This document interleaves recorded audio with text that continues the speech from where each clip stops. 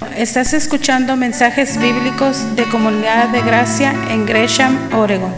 Para más información nos encuentras en nuestra página de Facebook buscando Comunidad de Gracia Gresham. También en la página web gracecc.net. Aquí está la palabra de Dios, Lucas capítulo 5. Dice así, la primera historia. Un día estaba Jesús a orillas del lago de Genesaret. Genesaret es también el lago de Capernaum, es el mismo lago. Y la gente lo apretujaba para escuchar el mensaje de Dios. Entonces vio dos barcas que los pescadores habían dejado en la playa mientras lavaban las redes. Subió a una de las barcas que pertenecía a Simón y le pidió que la alejara un poco de la orilla. Luego se sentó y enseñaba a la gente desde la barca. Cuando acabó de hablar, le dijo a Simón: lleva la barca hacia aguas más profundas y echen allí las redes para pescar.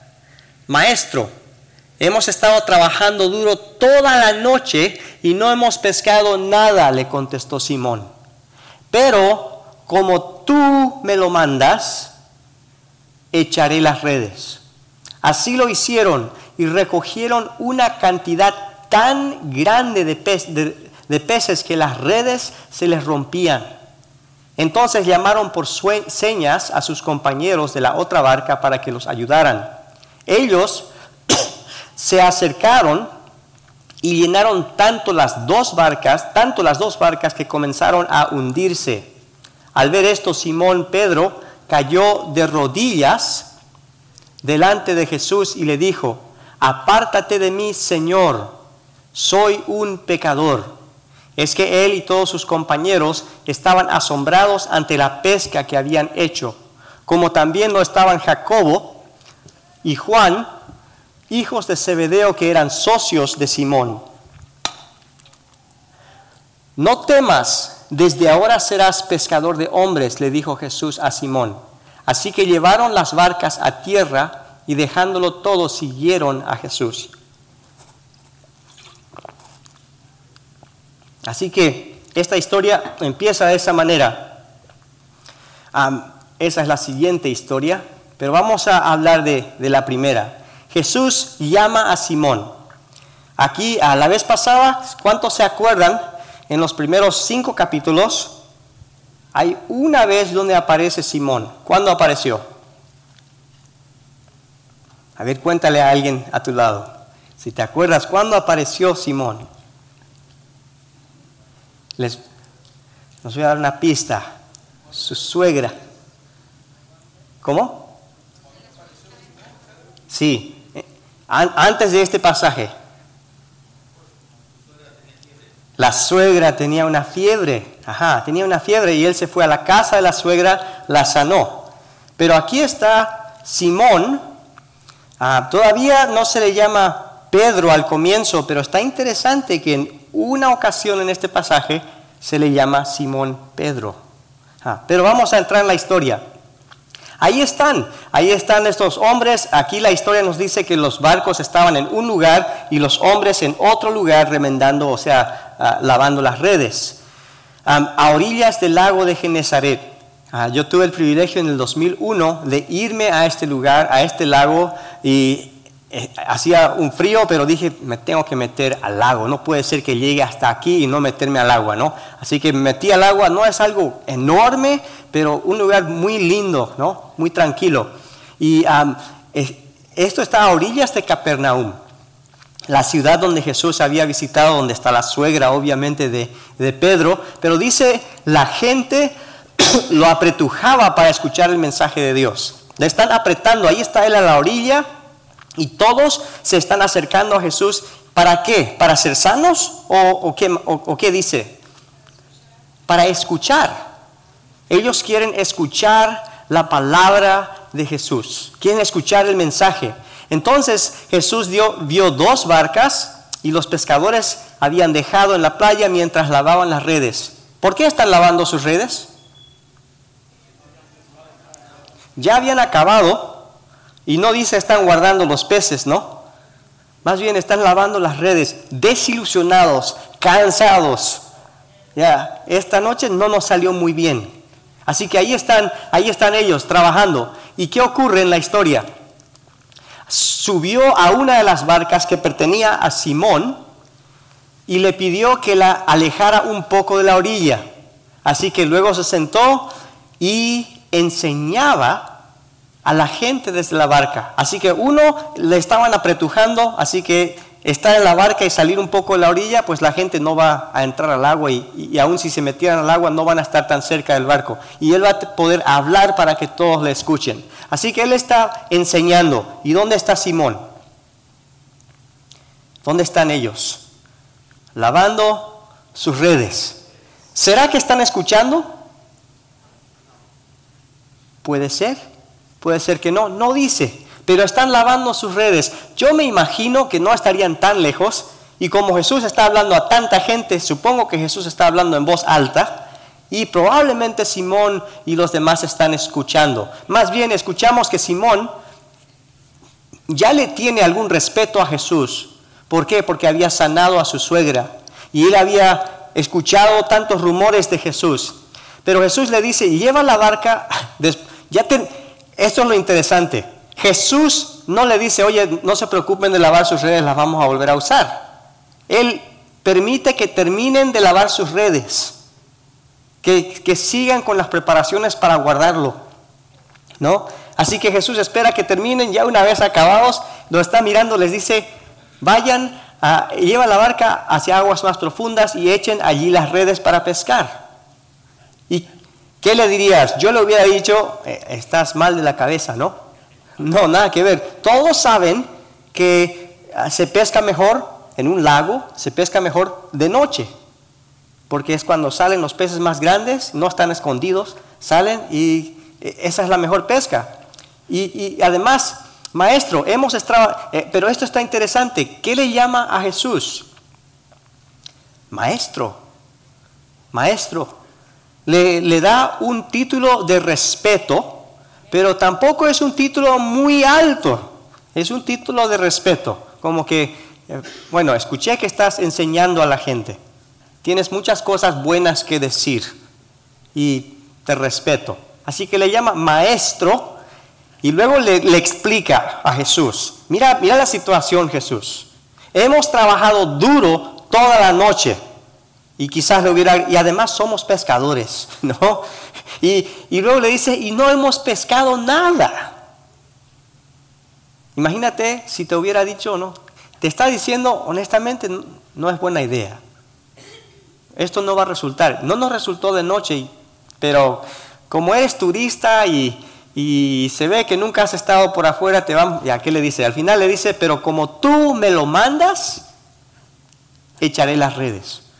Así que tiene un respeto, suficiente respeto de Jesús, quizás porque me hiciste el favor a mi suegra, como tú me lo mandas, está bien, voy a echar las redes. ¿Y qué hace? Sí, así lo hicieron y recogieron una cantidad tan grande de peces que las redes se rompían. Nunca habían sacado tan gran cantidad de peces. Tenían que llamar por señas a sus compañeros de la otra barca que no había salido, ¿no? Porque ya habían lavado sus redes. Les llaman, vienen, se acercaron y llenaron tanto las dos barcas, tanto que los dos comenzaron a hundirse, ¿no? No están queriendo tirar los peces al agua, podrían hacerlo, pero imagínate, cada pez cuesta algo. Este es tu oficio, ahí está tu ganancia. Lo vamos a meter al barco y se empieza a hundir. Y en todo esto ocurre algo. Simón, y aquí es donde le llama Simón Pedro.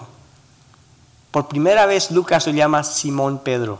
Y dice, al ver esto, Simón Pedro cayó de rodillas y le dijo, apártate de mí, Señor, soy un pecador.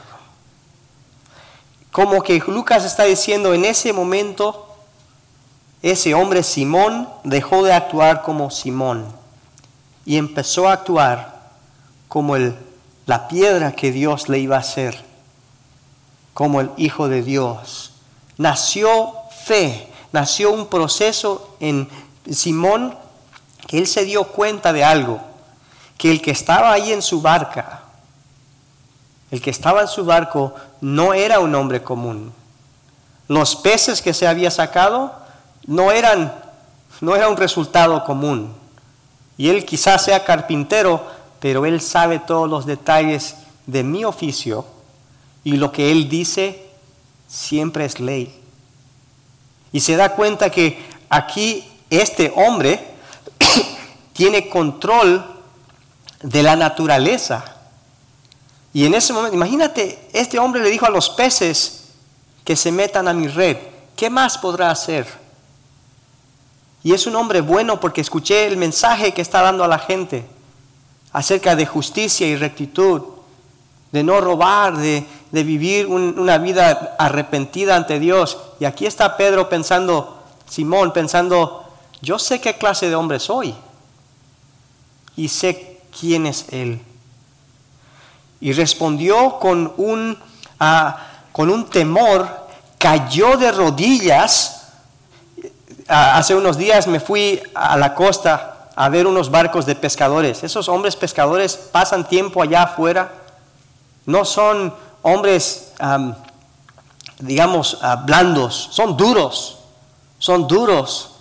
Y la forma en que hablan y se tratan con coraje, ¿no? Con una forma que quizás no le importe qué piensen los demás. Aquí está Pedro, un hombre corajudo, un hombre de palabras, de marinero, ¿no? De una persona que realmente no le importa lo que piensas de él.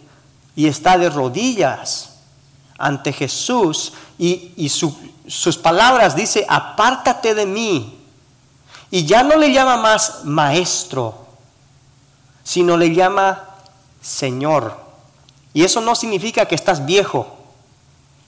Le llama Señor porque en este caso la palabra Señor significa alguien con autoridad, a la cual yo merezco llamarte Señor, como dueño, como la persona encargada, ¿no? Así que le llama Señor y luego dice, yo soy un pecador. Él reconoce quién es él ante Jesús, reconoce su situación, yo soy pecador. Y luego es que él y todos sus compañeros estaban asombrados ante la pesca que había hecho. Asombrados. ¿Qué te asombra? ¿Qué te asombraría? En este caso, esto fue un milagro y quedaron totalmente asombrados. Luego nos dice la historia que Jesús, la primera palabra que le dice a Pedro, ahí le podría haber dicho, sí, eres un pecador, ¿no? Y te mereces que te destruya o lo que sea. Pero ¿qué le dice? Las primeras palabras que le dice es, no temas, no temas. Vez tras vez a través del Antiguo Testamento encontramos cuando personas se encuentran con Jesús.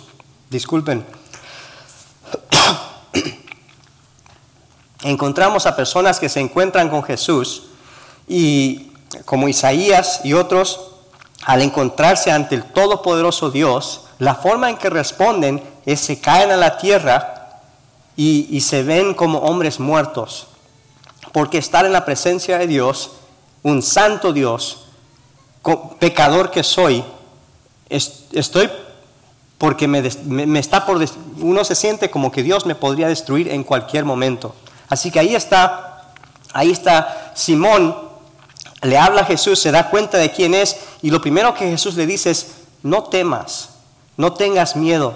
Y luego le da un trabajo, como que más bien te voy a dar algo que hacer. Y le dice, ya no serás pescador de hombres, sino, ya no vas a ser pescador, desde ahora vas a ser pescador de hombres, le dijo Jesús a Simón. Así que llevaron las barcas a tierra y dejándolo todo, siguieron a Jesús. Si en tu trabajo, un día, ¿cuántos son constructores? A ver, alcen la mano. Ok, Ok. Algunos constructores. ¿Cuántos reciben un trabajo en base al trabajo que hace? Quizás como trabajar en yarda o tienes que darle un precio, un pintor, algo así. Alce la mano. Okay. Okay. Bueno, está bien. Así que uno, si tiene su propio negocio o hace un trabajo para alguien, se va y le dice, esto te va a costar tanto. Imagínate que haces un trabajo y digas, esto va a costar $300. ¿Listo? $300. Pero el dueño te viene y te dice, por hacer el trabajo, hoy te voy a dar $1,500 porque lo hiciste tan bien. ¿Qué te parece? Y te da $1,500 y te dice, no lo puedes rechazar, tienes que llevarlo. ¿Ok? Y en vez de llevarlo, lo dejas todo y te vas. En este caso, ellos habían sacado tantos peces, llenaron 2 barcas de peces, y dice, al llegar a la orilla, Jesús les invitó a seguirles, ¿y qué hicieron? Dejaron todo y se fueron. Quizás había algún familiar, un pariente que iba a tomarlo, pero ellos dejaron el oficio de pescadores para seguir a Jesús. Cambiaron de carrera, cambiaron de oficio y se dedicaron a seguir a Jesús. ¿Cuánto valor debería tener el seguir a Jesús para que ellos dejaran todo por seguirle? ¿Estarías dispuesto a dejar todo por seguir a Jesús? Si Jesús llegara hoy en cuerpo y te dijera, quiero que dejes tu trabajo, quiero que dejes donde vives y ven a seguirme, ¿estarías dispuesto? En este caso, estos hombres encontraron algo de tan gran valor y dejaron todo por seguir a Jesús. La siguiente historia es acerca de un leproso. Y nos dice la historia que en otra ocasión, cuando Jesús estaba en un pueblo, se presentó un hombre cubierto de lepra. En aquel día, la lepra era una enfermedad incurable. Uno tenía manchas. En la foto aquí más o menos se ve una idea que el hombre está todo vendado. ¿Por qué? Porque si te agarra una mancha de lepra, una infección de lepra, lo que empieza a comer son tus nervios. Empieza a comer tus nervios y uno no se da cuenta cuando ha puesto ahí está cocinando y de repente se está cocinando también su piel. Y uno no se da cuenta y sigue quemando la piel hasta que al final lo hueles. O de repente estás clavando algo y le das a tu dedo y no te das cuenta porque no tienes sensación. Pero era tan contagiosa la lepra que una persona que tenía lepra, la única forma de tratar con el tema era que si tenías lepra, tenías que apartarte de la sociedad. Hasta hoy, en lugares del mundo hay colonias de leprosos, donde los leprosos pueden estar juntos, pero no pueden estar en la sociedad. ¿Por qué? Porque es tan contagioso. Así que, ¿qué ocurre? Este hombre es marginado de la sociedad. Tiene que dejar su familia. Si es esposo o esposa, tiene que dejar su familia por no contagiarles a ellos. Y ya no puede estar. Si por ahí él está caminando y viene un grupo de gente, por ley, el leproso tenía que gritar, inmundo, inmundo, aléjense, inmundo, para que todos sepan que tengo la enfermedad, no te acerques. Así que la situación emocional de esta persona era una de soledad, de estar totalmente marginado de la gente.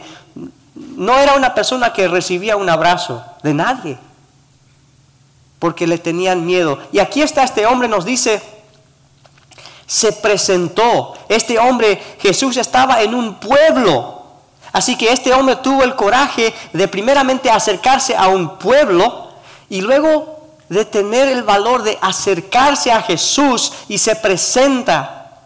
Luego se presenta a Jesús y ¿qué hace? Así viene él ante Jesús. Este es el corazón. Cayó rostro en tierra y le suplicó: Señor, si quieres, puedes limpiarme. Te hago una pregunta. ¿Cuánta fe tenía este hombre? ¿Cuánta fe se ve que tiene? Bastante, por un lado bastante. ¿Por qué? Si un leproso hubiera hecho esto allá en aquel entonces, era muy probable que iban a agarrar piedras por entrar al pueblo y le iban a tirar piedras, porque no tenía que acercarse a la gente.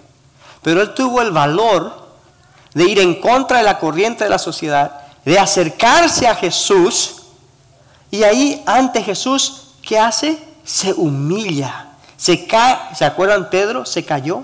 Aquí, rostro en tierra, este hombre se cae y le pide a Jesús, le suplicó, Señor, si quieres, puedes limpiarme.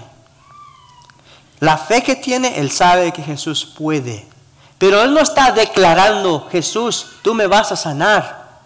Él está pidiendo a Jesús, Jesús, si quieres, si es tu deseo, si es tu voluntad, y luego él presenta su voluntad, puedes limpiarme.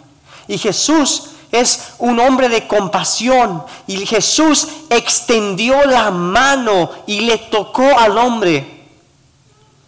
Él no había sido tocado por familia, por amigos, por nadie, por no sabemos cuántos años. Y aquí Jesús le pone la mano encima y le toca y le dice, sí, quiero.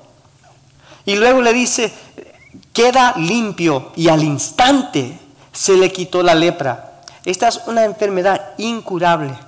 Y aquí está este hombre sano, y Jesús le dice, no se lo digas a nadie. ¿Por qué no?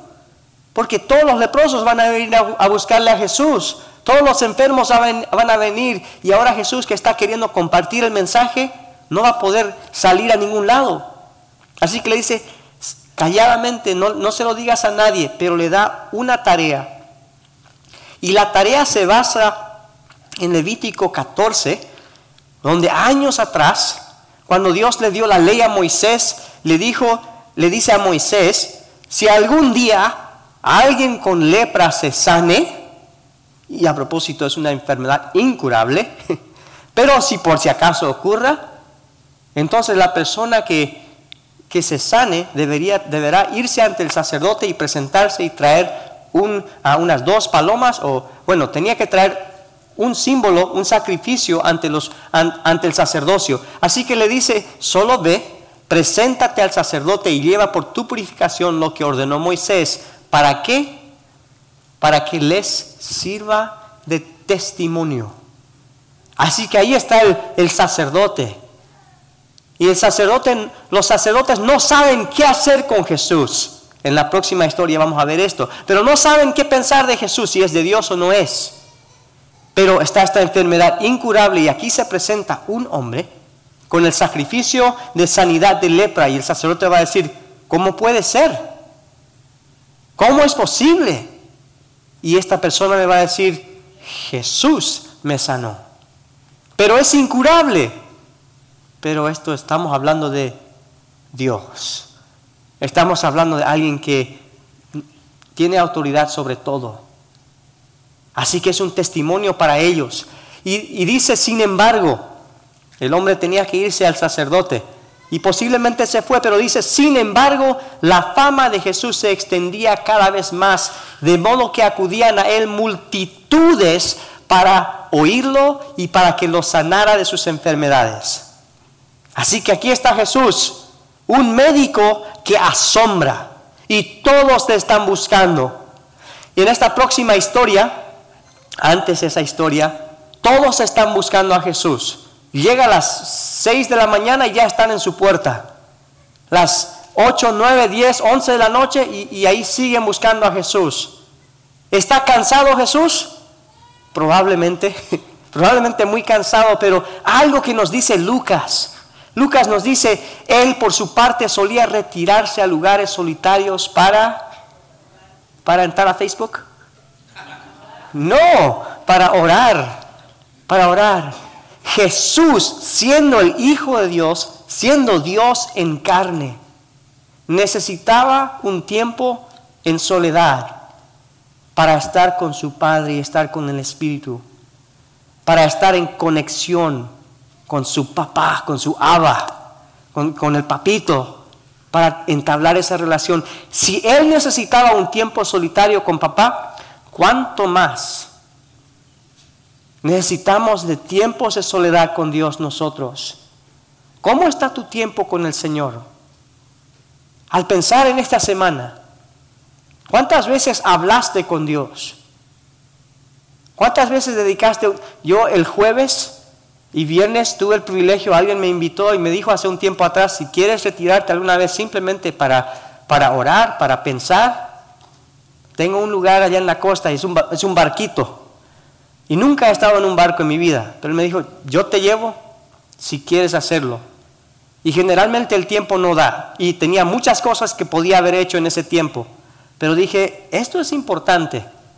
Así que le hablé a Jerry y le dije, dame permiso por favor, y me dice, sí, vete, ¿no? Ahí está. Ya. Así que me fui, pero tuve unos 2 días, un día más o menos, donde estaba simplemente leyendo la Biblia. Me iba a caminar, a hablar con Dios. No era que estaba ahí de rodillas todo el tiempo, Señor. No, me iba a caminar, pero ahí hablando con Dios. Jesús no necesariamente se retiró a un lugar especial, pero Él, por su parte, solía. No era de vez en cuando, era su práctica común de tomar un tiempo donde Él está a solas con Dios. ¿Tomas un tiempo a solas con Dios? Es importante. Así como es importante meter gasolina en tu vehículo para que pueda andar, es importante. Así como es importante comer, esto es importante. Como tomar agua es importante. Así como es importante que tengas una conversación con tu esposa o esposo, es importante pasar tiempo con Papá Dios. En la próxima historia encontramos a estos hombres que hacen todo lo posible para traer a su amigo a Jesús. Y nos dice, un día mientras Jesús enseñaba, estaban sentados allí algunos fariseos y maestros de la ley que habían venido ¿de dónde? De todas las aldeas de Galilea y Judea y también de Jerusalén. Estos son los maestros y fariseos de todas las aldeas de Judea y de Jerusalén. O sea que son todos los dignatarios de toda la zona. Y vienen a una casa para escucharle a Jesús. Vienen a revisar qué tal es este maestro, porque su fama está creciendo y no sabemos si está bien con nosotros. Así que vienen a revisarle a Jesús y dice, y el poder del Señor estaba con él para sanar a los enfermos. Voy a saltar adelante aquí. Y el poder del Señor estaba con él para sanar a los enfermos. Y dice, entonces, ya se acuerdan, aquí dice, el poder del Señor estaba con él. ¿Qué significa eso? ¿Se acuerdan de los mensajes pasados? Cuando Jesús se bautizó, ¿quién descendió sobre él? El Espíritu Santo. ¿Quién lo llevó a ser tentado? El Espíritu Santo. ¿Quién lo llevó y en el poder de quién se fue a Capernaum? En el Espíritu Santo. Aquí como que Lucas está siguiendo con el tema. El poder del Señor estaba con él y la razón por la cual estaba con él era para sanar a los enfermos. Esa es la razón. Entonces llegaron unos hombres que llevaban en una camilla a un paralítico. Procuraban entrar para ponerlo delante de Jesús, pero no pudieron a causa de la multitud. Aquí está esta casa y la casa adentro está llena. Por fuera no hay cómo entrar.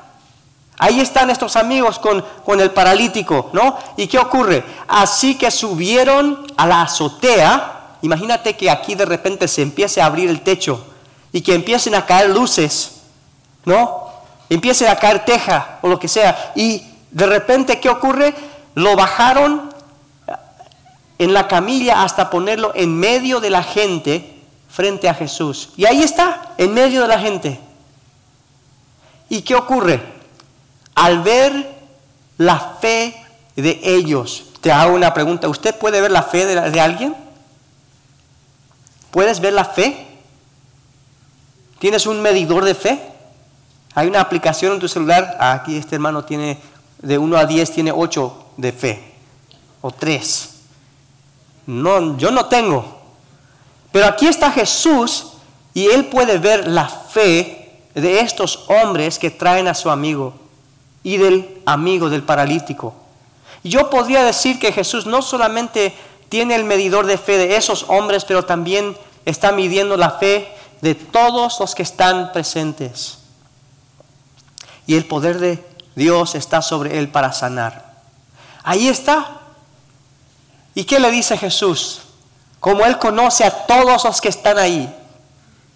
Lo primero, imagínate, le trajiste a tu amigo para que Jesús lo sanara. Y lo que Jesús le dice es esto: amigo, tus pecados te son perdonados. Imagínate, te vas al doctor. Entras al doctor, estás con un dolor de tus riñones. Y te dice el doctor, tus pecados te son perdonados. ¿No te darían ganas de darle un golpe? Probablemente no. Aquí está Jesús, aquí está el enfermo, todos mirando. Amigo, tus pecados te son perdonados. Pero los que están ahí se acuerdan quiénes son: los maestros, los fariseos, de básicamente todo Israel. Ahí están. Y ellos comenzaron a pensar: ¿quién es este que dice blasfemias? Que dice cosas feas en contra de Dios, que se hace pasar por Dios. Porque miren lo que dice: ¿quién puede perdonar pecados sino solo Dios? Este hombre se está haciendo, se cree Dios. Aquí le trajeron un enfermo y en vez de sanarle, le dice que tus pecados te son perdonados. ¿A quién se cree este, no? Y todos los maestros están pensando así. Y el que puede ver la fe de los hombres también puede leer los pensamientos de los hombres. Así que él dice, supo lo que estaban pensando y les dijo: ¿por qué razonan así? Y luego les hace una pregunta: ¿qué es más fácil decir? ¿Tus pecados quedan perdonados o levántate y anda? Si es farsante, lo más fácil decir va a ser: tus pecados te son perdonados. Porque nadie va a saber, ¿no? Puede irse y él puede decir: bueno, ya le sané, y espiritualizar todo. Ya, está bien el hombre porque al final va a morir, pero sus pecados están bien con Dios. Pero eso es blasfemia. Así que le dice: ¿qué es más fácil? Te pregunto, ¿qué es más fácil decir? ¿Tus pecados te son perdonados? O a un paralítico: levántate, toma tu camilla y vete. ¿Qué es más fácil?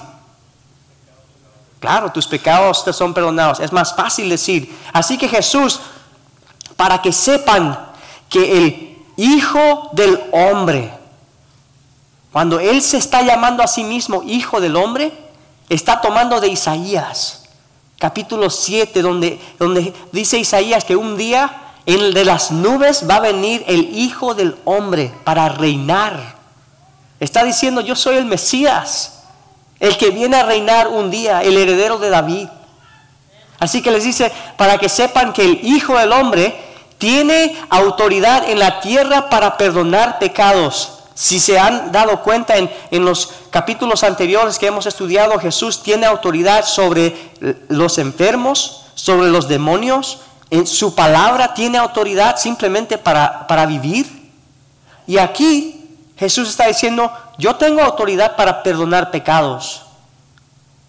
Y ellos le dicen: solo Dios tiene esa autoridad. No, está bien, para que sepan que yo tengo autoridad para sanar pecados, a ti te digo: levántate, toma tu camilla y vete a tu casa.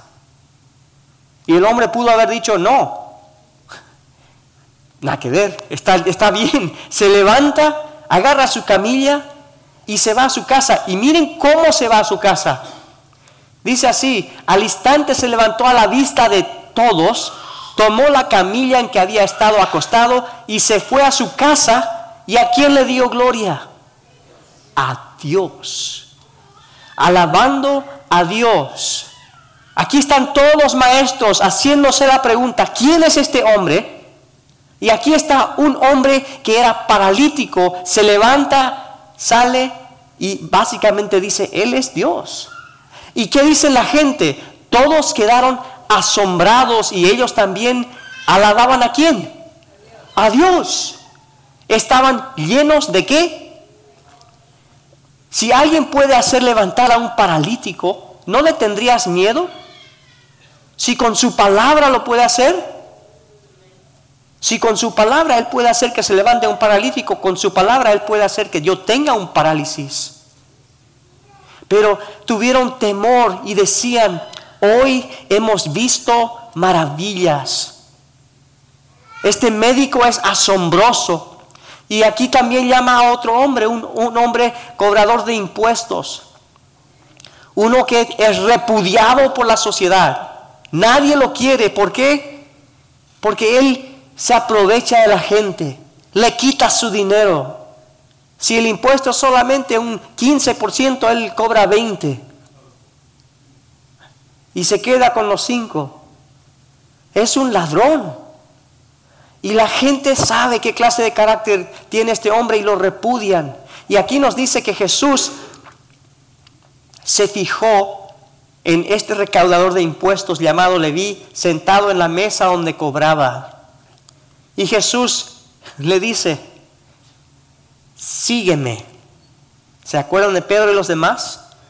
Habían encontrado un tesoro tan grande, están dispuestos de dejar su oficio. Aquí está un hombre que está ganando bien. Tiene su carrera y Jesús le dice, sígueme. Y Leví se levantó, lo dejó todo y le siguió.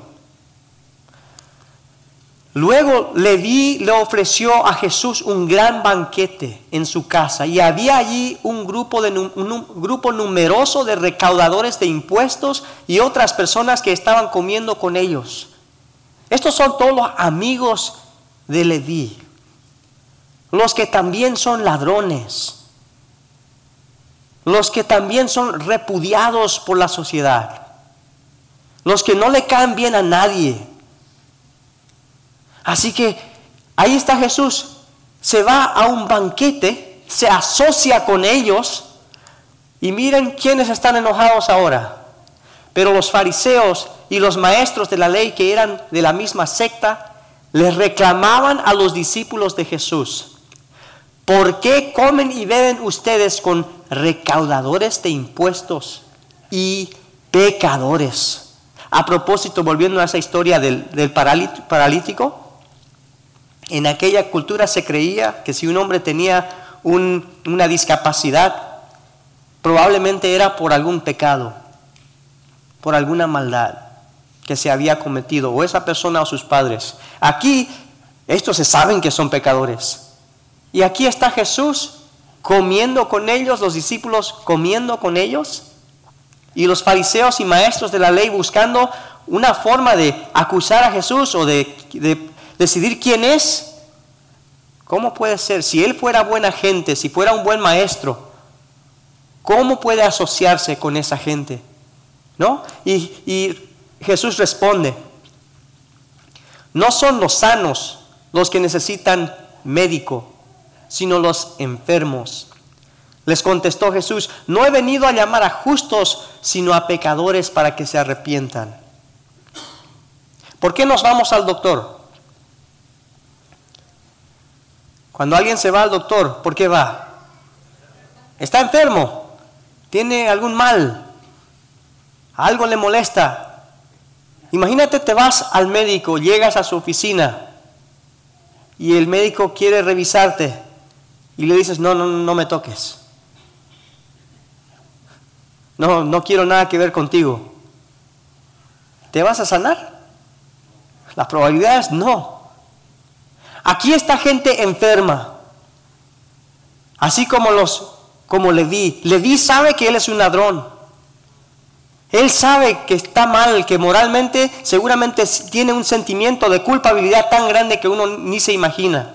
¿Cuántas familias había destrozado por quitarle su dinero, quitarle su propiedad, quitarle sus hijos para que sean esclavos? ¿Quién sabe? Y él tiene un sentimiento de culpabilidad y él sabe que es un pecador. Y Jesús está dispuesto a ir a cenar con ellos, a comer con ellos. ¿Por qué? Porque ellos son enfermos que saben que necesitan ser sanos. Pero los fariseos, los maestros de la ley, ellos creen que son justos. Creen que están bien con Dios. Así que Jesús dice, bueno, si creen que están bien, no van a necesitar médico. Yo soy un doctor que no quiere perder su tiempo. Vine para estar con los que realmente necesitan al doctor. Así que ahí están y les hago la pregunta, ¿qué tiene que ver contigo? ¿Qué tiene que ver conmigo estas historias?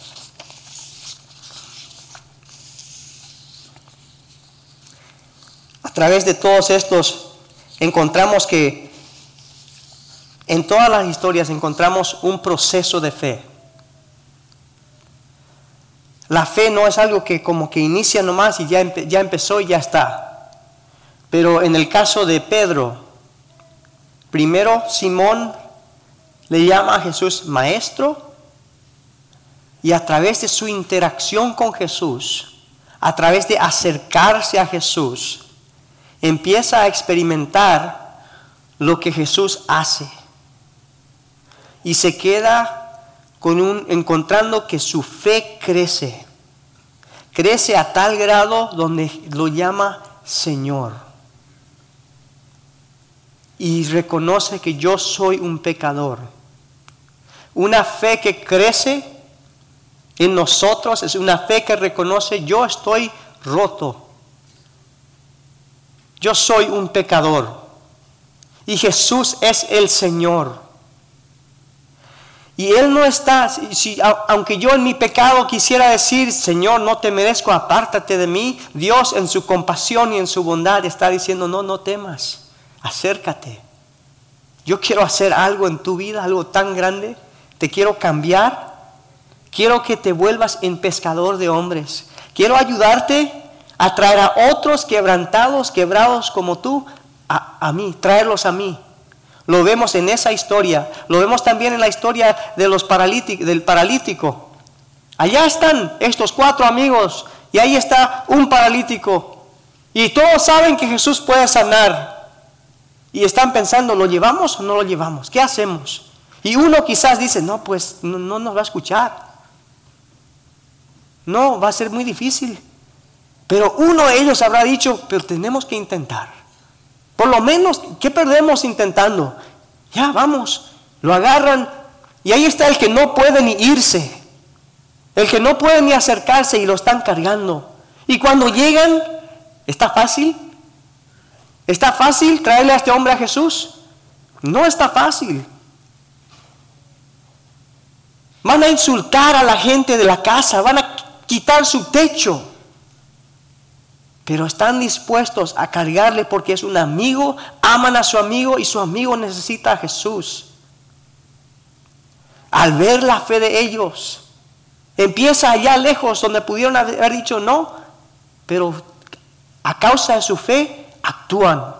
¿Cómo está tu fe? ¿Dónde están tus amigos? ¿Dónde están los que no conocen a Cristo?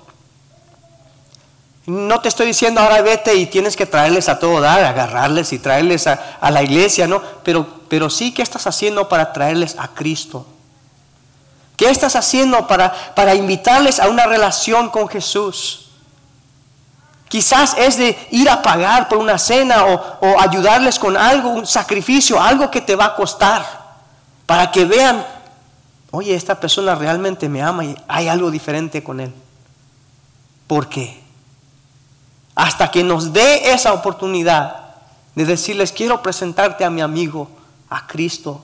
Ahí está Leví, el ladrón, que recién se encontró con Cristo, había escuchado de él, no sé todo el proceso, pero cuando Jesús le llamó, él dijo, yo dejo todo, y siguió a Jesús.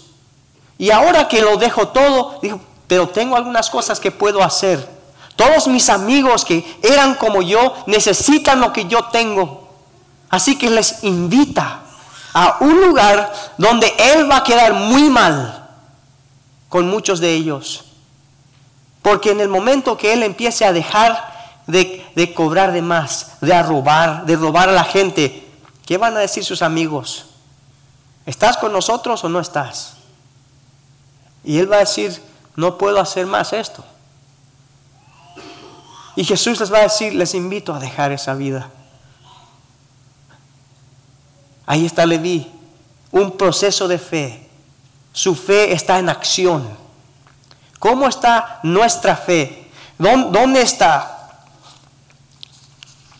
Y por otro lado quería que nos demos cuenta de algo. Jesús es el gran médico. Él quiere sanar lo físico. Hay muchas situaciones físicas donde Él quiere sanar, pero a veces no le pedimos, ni le hablamos. Así que Él nos invita a decirle, Señor, ven, a hablar con Él. Así como el leproso tuvo el valor de acercarse a Jesús y pedir, nosotros tenemos que acercarnos a Jesús y pedirle. Pedirle por la situación física de la gente que conocemos, pero no solamente la situación física. Una de las cosas que vemos en el caso del paralítico es lo que a Jesús más le importa, es la situación espiritual de la gente. Él le importaba la situación espiritual de los fariseos. Por eso Él hizo todo eso, para que vean que Él realmente tiene autoridad de perdonar pecados y que ellos necesitaban sus pecados perdonados. Pero ahí está el hombre paralítico. Si después de haberle dicho tus pecados te son perdonados, digamos que ahí le hubiera agarrado un ataque y se hubiera muerto, no iba a importar, porque eternamente el hombre hubiera sido salvo. Así que quizás al orar por alguien no se sana su enfermedad. Me acuerdo de un hombre que fuimos a visitar. Yo tenía unos 13 años de edad, 14 años de edad, y nos fuimos con unos jóvenes que venían a visitar en Paraguay, cerca de nuestro pueblo. Nos fuimos a un barrio y tocamos puertas. Y estábamos tocando puertas para compartir y ayudarle a estos otros jóvenes a tener el valor de hablar y compartir su historia. Así que ahí estamos tocando puertas, llegamos a una casa y estábamos cerca de la barda, y llegó una niña y ahí dijo así: oye, Señor, después de acabar aquí, ¿pueden venir a mi casa? Mi madre quiere que vengan. Ok, está bien. Acabamos ahí, fuimos a la casa de esta mujer. Su esposo estaba enfermo. Así que entramos, no sé cómo nos vio. De repente pensó que íbamos a hacer algún gran milagro, pero nos dijo: por favor, oren por mi esposo, está mal. Así que ahí estaban unos jóvenes. Yo tenía 13, 14 años, ellos tenían como 25, 26, pero no sabían por dónde empezar. Y mientras estaban buscando qué decir, yo dije: bueno, voy a decir algo. Así que le dije: Señor, mira, aquí estamos, y una cosa sé, que no podemos prometerte que te vas a sanar. Vamos a orar por ti, pero no te puedo asegurar nada en cuanto a tu salud. Pero una cosa sí sé: Dios no quiere que te pierdas eternamente. Dios mandó a su Hijo a morir en una cruz por ti, y si confías en Él, no importa lo que ocurra. Si le conoces a Él, Él te va a llevar a un lugar eterno donde vas a estar salvo. Y si le conoces a Él, Él se va a encargar de tu esposa y de tus hijos. Así que te invito a confiar en Jesús, a depositar tu fe en Él. Y Él dijo: yo eso quiero. Y ahí en su cama el Señor oró. Y luego los jóvenes hablaron con Él un rato más. Y le dijimos: vamos a regresar el próximo domingo, en la tarde. El siguiente domingo en la tarde estábamos preparándonos para venir, pero había un evento donde teníamos que participar todos y no pudimos llegar. Así que el siguiente domingo llegamos a su casa, llegamos a su funeral. Había fallecido. Me puse a pensar: Dios sabía que no íbamos a poder llegar la semana pasada, por eso nos permitió llegar la semana anterior. Y en esa llegada Él llegó a conocer a Cristo. Hermanos, Dios quiere usarte a ti para ganar almas al cielo, para ganar gente a una relación con Cristo. Lo que más le importa a Él es que estemos bien con Dios, porque este mundo pasa en 80 años, 90 años, pero la eternidad no pasa, ni ha empezado en 1,000,000 de años. Así que no sé a quiénes te rodean, pero cómo estás buscando alcanzarles a ellos. Ellos necesitan al médico, al médico que realmente asombra. Aquí está Pedro, un pecador. Jesús lo llamó. Aquí está un leproso, marginado social, y Jesús lo llamó a él. Jesús otorgó más que la petición de los amigos. Ellos venían solamente para buscar su sanidad física, seguramente, pero él tenía algo en el corazón, algo más grande, y Jesús lo sanó. Y Jesús también llamó al cobrador de impuestos, a este Leví. ¿Qué quiere Jesús hacer contigo? Yo creo que Jesús te está llamando. Uno, a todos nos llama para sanarnos. Si uno ya conoce a Cristo, a veces hay cosas con las cuales uno se prende y está enredado y todavía no lo larga. Y Jesús cada día nos está invitando. Quiero sanarte de eso también. Quiero librarte de eso. Creo que Jesús nos está llamando. ¿Qué vamos a hacer? Jesús nos está llamando, uno, para que yo esté bien, pero segundo, para que yo pueda ir, para que tú puedas ir a llamar a otros a una relación con Cristo. ¿Cómo vas a responder?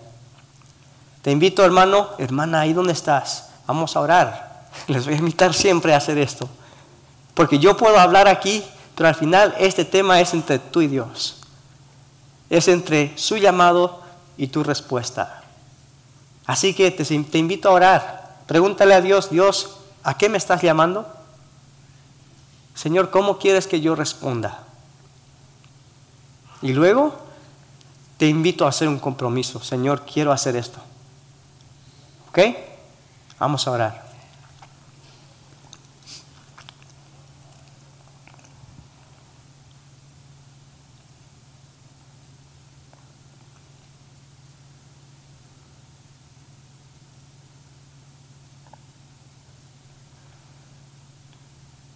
Gracias, Señor Jesús, por ser el médico que asombra, el médico que viene a buscarnos en compasión.